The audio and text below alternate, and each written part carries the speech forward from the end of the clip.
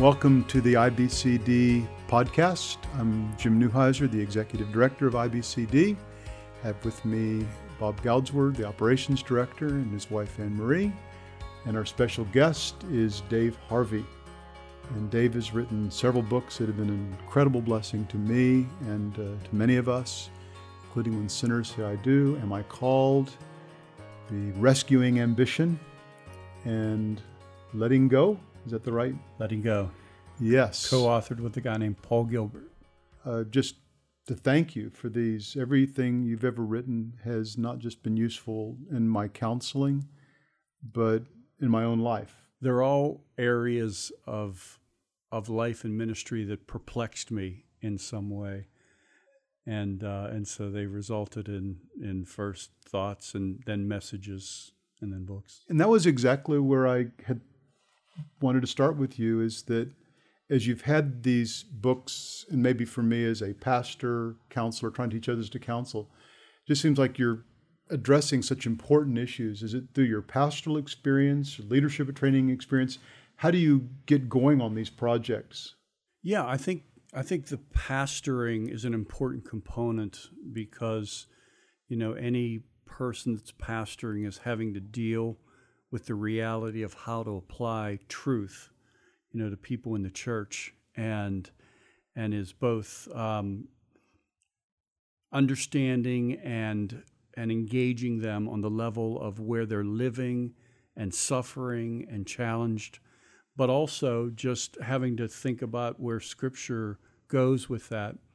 And so I think that each of the books that I've written emerged out of having to help people, maybe with one celebrated exception, or not so celebrated exception, but in my mind it was, and that would be the Rescuing Ambition book, because ambition was just something that in trying to find any material on it, even in history, in Christian history, there was so little written on it, and I was observing this trend where it seemed like there was a vision of humility that was gripping evangelicals and men in particular, that was undermining the organ of ambition. Like men becoming so modest they aspired to nothing, and so it was an attempt to get my hands around that, and then to call for a rescue of biblical ambition. Yeah, and let's talk about that for a minute, because I know for myself, is you're trying to write books, and that gives you attention, or you're a preacher, and you hope people will come to your church. And so how do you, in your own heart, even distinguish between your motives of wanting to honor the Lord? Psalm 90, teach us to number our days. We want to establish the work of our hands, versus I want to be successful and highly thought of. Yeah, I assume that my motives are mixed, and I go into a project assuming that that there's any number of things present and temptations that are going to come, that are going to be a part of the writing process. And then once the book is published, I'm going to have to walk that narrow line between wanting to see it get out because I put time into it and I believe in the content of it, versus I want my name to be great. I want my name out there and my name associated with this work. So I've never been able to, to write or publish without it exposing all kinds of selfish ambition and desires for the wrong kinds of things. But I don't think that necessarily invalidates the pursuit. In some ways, I think it makes me more self-aware and maybe more honest about the reality of those struggles, so that I can be quicker to apply the gospel. Probably most of our listeners haven't written books, but many of them are counseling, and they'll meet with a couple people a week, and they have an ambition to see lives radically changed, and people think they're amazing counselors. Or you probably have some pastors, same thing, where they're struggling along. So how would you speak to them in terms of dealing with those ambitions of they want to see success in ministry, even if they would never imagine getting a book published. They just like to see some lives changed through counseling.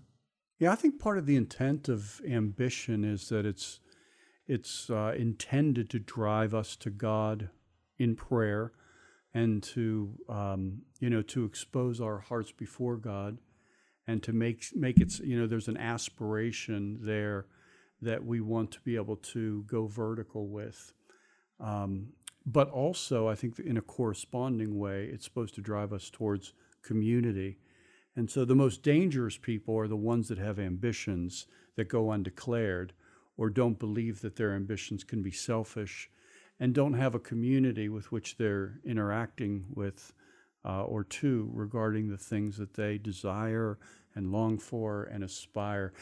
It's interesting that when Paul goes to define the nature of pastoral ministry or of being a shepherd in 1 Timothy 3, he says, if anyone desires to be an overseer, or if anyone aspires to be an overseer, he desires a noble thing. So it's like right out of the gate, the very first thing that the content gets moved towards is aspiration and desire. So all of a sudden that's in play, for a guy that's going to be called to lead in the church. Aspirations immediately in play for discussion. Paul sees it. He locates it there. He says that's where the conversation begins, and you need to be talking about it. You made mention of you're in community, and I think some of that would be accountability.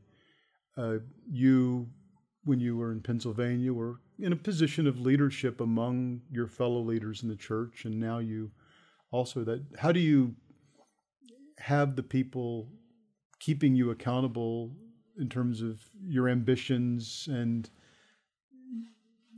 addressing even these temptations in your life? Who outside of yourself is keeping watch over you in those areas? Yeah. Well, I've been in ministry for, I think it's been 33 years and 28 of them in the same church. And then I've been in 2 other churches and different traditions. And so the accountability has looked a little different in each of those settings and in each of those traditions. My goal in going into it has been to take responsibility for it and to seek to pursue it and to build what I need in order to be open and transparent and forthright all the way down to my level of temptation. And so I think that has been, in the Philadelphia area where I pastored for 28 years, we had built a very robust community and a sense of understanding that part of what community is you're opening up your life. And then in the last 2 churches, those are certainly, values, but they were expressed in different ways, and they weren't as intentional, and they're not as intentional on the pastoral level as they aspire to be. And so, in a situation like that, I think, I have to try to ensure that I pursue it and that I don't become passive toward it. And then I think with age also, you find that you don't have the same zeal, or you get a sense for the patterns of your temptations, and you're not necessarily updating guys on a whole new level of temptations all the time. So there are these things that come with age too that I've noticed that in some ways I think encourage me, and in some ways frighten me, because I think they could lead very easily to passivity and plateauing and kind of an undermining of my zeal for the very community that I've sought to spend my life trying to build and to a certain extent embody. We need people around us. I think part of it is we get older and you have younger men around you or less experienced men around you. It takes a work of God in their lives and in your life that they have the boldness to come to you and ask the hard questions or challenge you on things. Yeah, I think part of it is the best leaders are going to assume responsibility to kind of level the playing field by acknowledging their own weakness and challenges and difficulty, because I do think that the older they get, the more people assume that's less necessary, or the more the generational issues will come into play, so that they won't have people that feel statured enough, or have people that feel like they're insightful enough for whatever reason, to speak into it. I was really affected years ago by the passage in John 1 where it's talking about Jesus. I think it's like 1:18, and it talks about how Jesus made the Father known, and the wordage in there means literally that Christ exegeted the Father, that in the incarnation, in Christ's coming, he unpacked God, he unfolded. So what I infer from that is that part of what the incarnation represents is God not only moving toward us, but unpacking and exegeting and disclosing himself. And so I took from that a community application in saying that if I want to be like Christ, then I'm going to be not only moving toward people, but moving toward them in disclosing myself. You've talked about transparency with your fellow leaders, and to some extent transparency in your community, whatever immediate community you're in the church.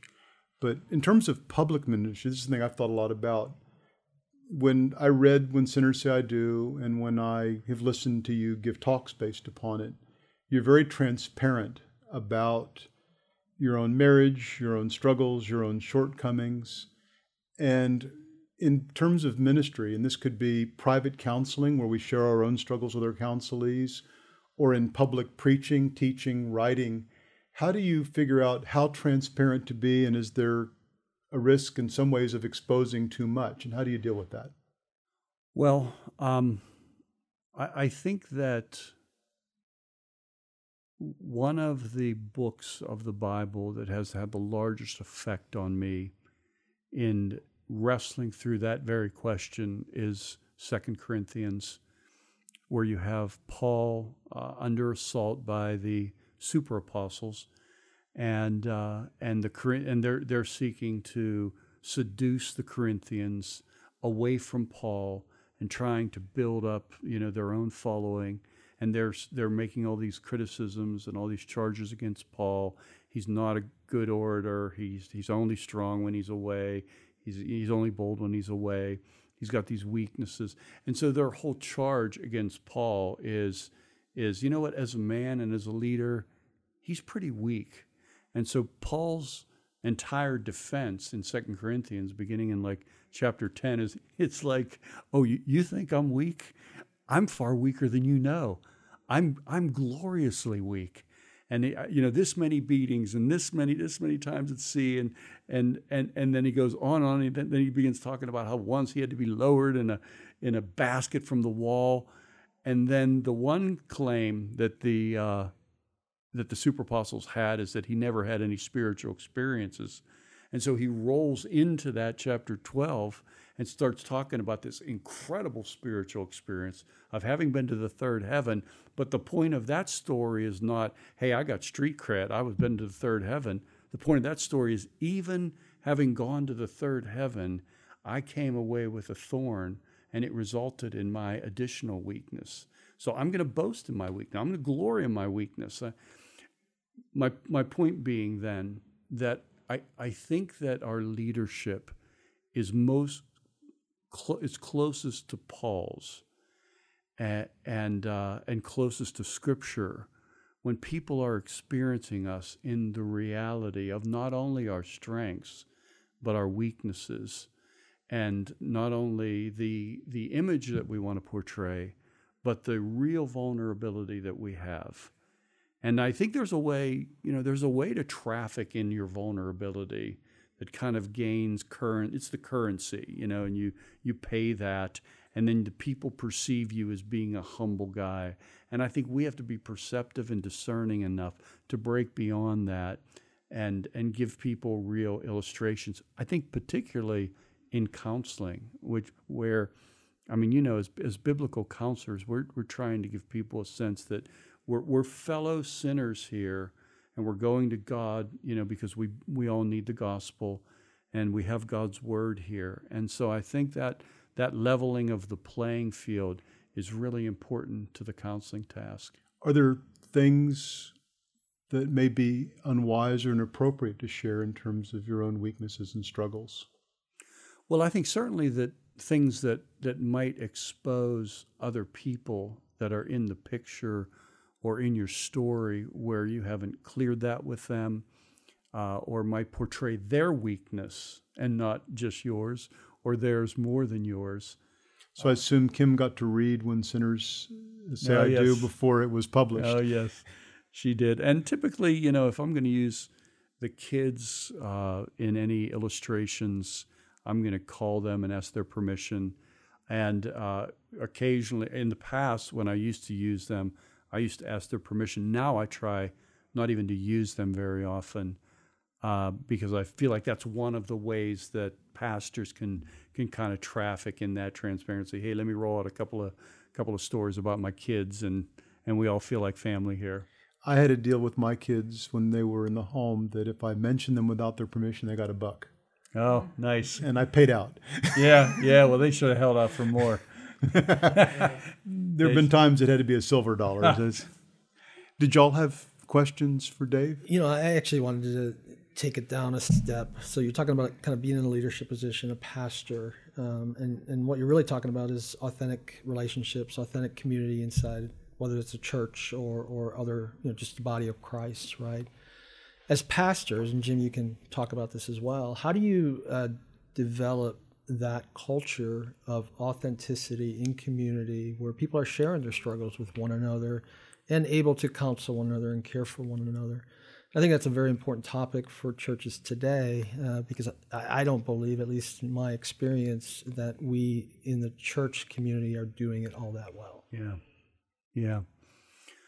Well, I think that anytime you're going to take a church, if you're a pastor and you have the privilege of preaching, anytime you're going to take a church in a direction, doing it in preaching to begin with, or in preaching as part of the process, is really important. That, you know, that pulpit is akin to a steering wheel, where you can take the church in certain directions, not in a standalone way and not in a manipulative way. But I do think that preaching from God's word into something that you want to see or you believe God's calling you to see, and it's clear from Scripture, builds conviction, it builds faith towards God, and it makes a claim that this is something I need to be doing. If, you know, even if I came from a background with abuse, even if I came from a home that only had one parent, or my family was totally dysfunctional, or I'm excessively shy and I've always been told I'm an introvert, you know, Scripture still makes a claim upon me for community and hospitality and things like that. But if we don't put the Word of God in play, then there's no authority calling people to anything. So I think, you know, just in preaching is one important step. And the other thing is that I think that our own example is going to be really important in trying to take the church in the direction of community. So any preacher / pastor that's trying to have community in the church, but isn't himself involved in a small group, or isn't himself in meaningful relationships with people outside of the pastoral team, or isn't himself have some degree of accountability, and I would suggest in the local church, not outside of the local church, if that's not happening, it's going to be really hard for that church to experience genuine community. Because when it is happening, it just influences and impacts his life and the life of his wife in so many different ways. It bleeds out. People are aware. It comes out in sermon illustrations and, you know, things like that. So I think those two, they're not the only two, but those two are important components in building community.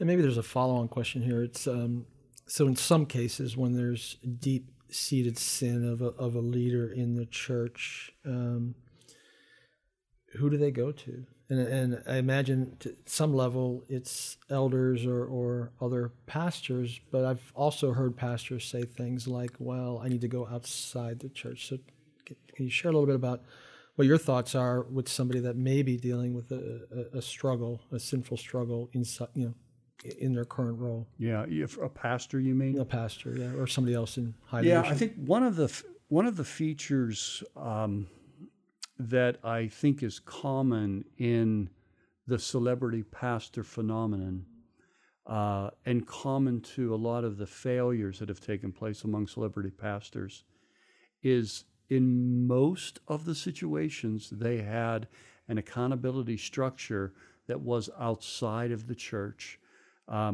People that weren't living life with them, that didn't have a sense of context, that weren't experiencing their behavior and their leadership in the reality of where it was being exercised, and so could basically speak this free pass for them that they then could use to stifle or discourage legitimate criticism or dissent locally.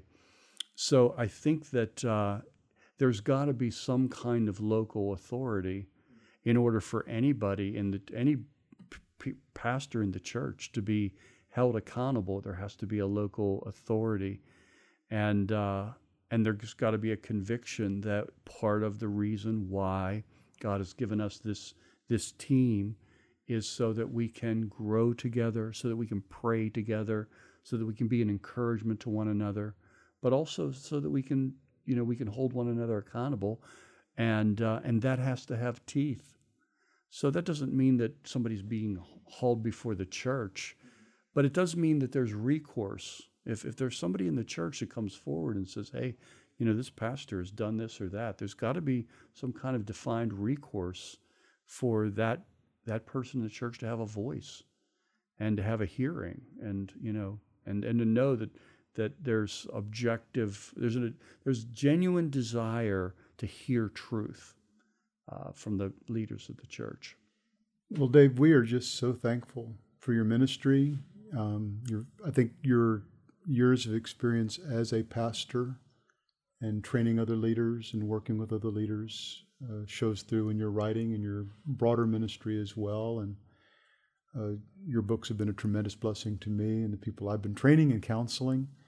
And we're just so grateful you came to our conference again. It was wonderful last time, and it's great this time as well. And your first message meant a lot to me and to my wife personally. Well, I mentioned earlier, and I want to say it again, that I feel very honored and privileged to be invited to any event that the IBCD is doing because of your mission and your commitment to train biblical counselors and to do that intentionally and to ensure that it's happening in churches. For me as a pastor, what that means is that there are hurting people that are going to be helped. There are pastors that are going to be trained. There are church cultures that are going to be ultimately affected. There are families that are going to be strengthened. So I believe very deeply in what you're doing, and I'm grateful to be a part of it. Thanks for listening to the IBCD podcast. While we aim to provide these resources for free, there are always ongoing costs to produce and distribute our material. If you've benefited from our resource library, we ask that you consider supporting IBCD financially. Even the smallest gift helps to maintain and grow our library.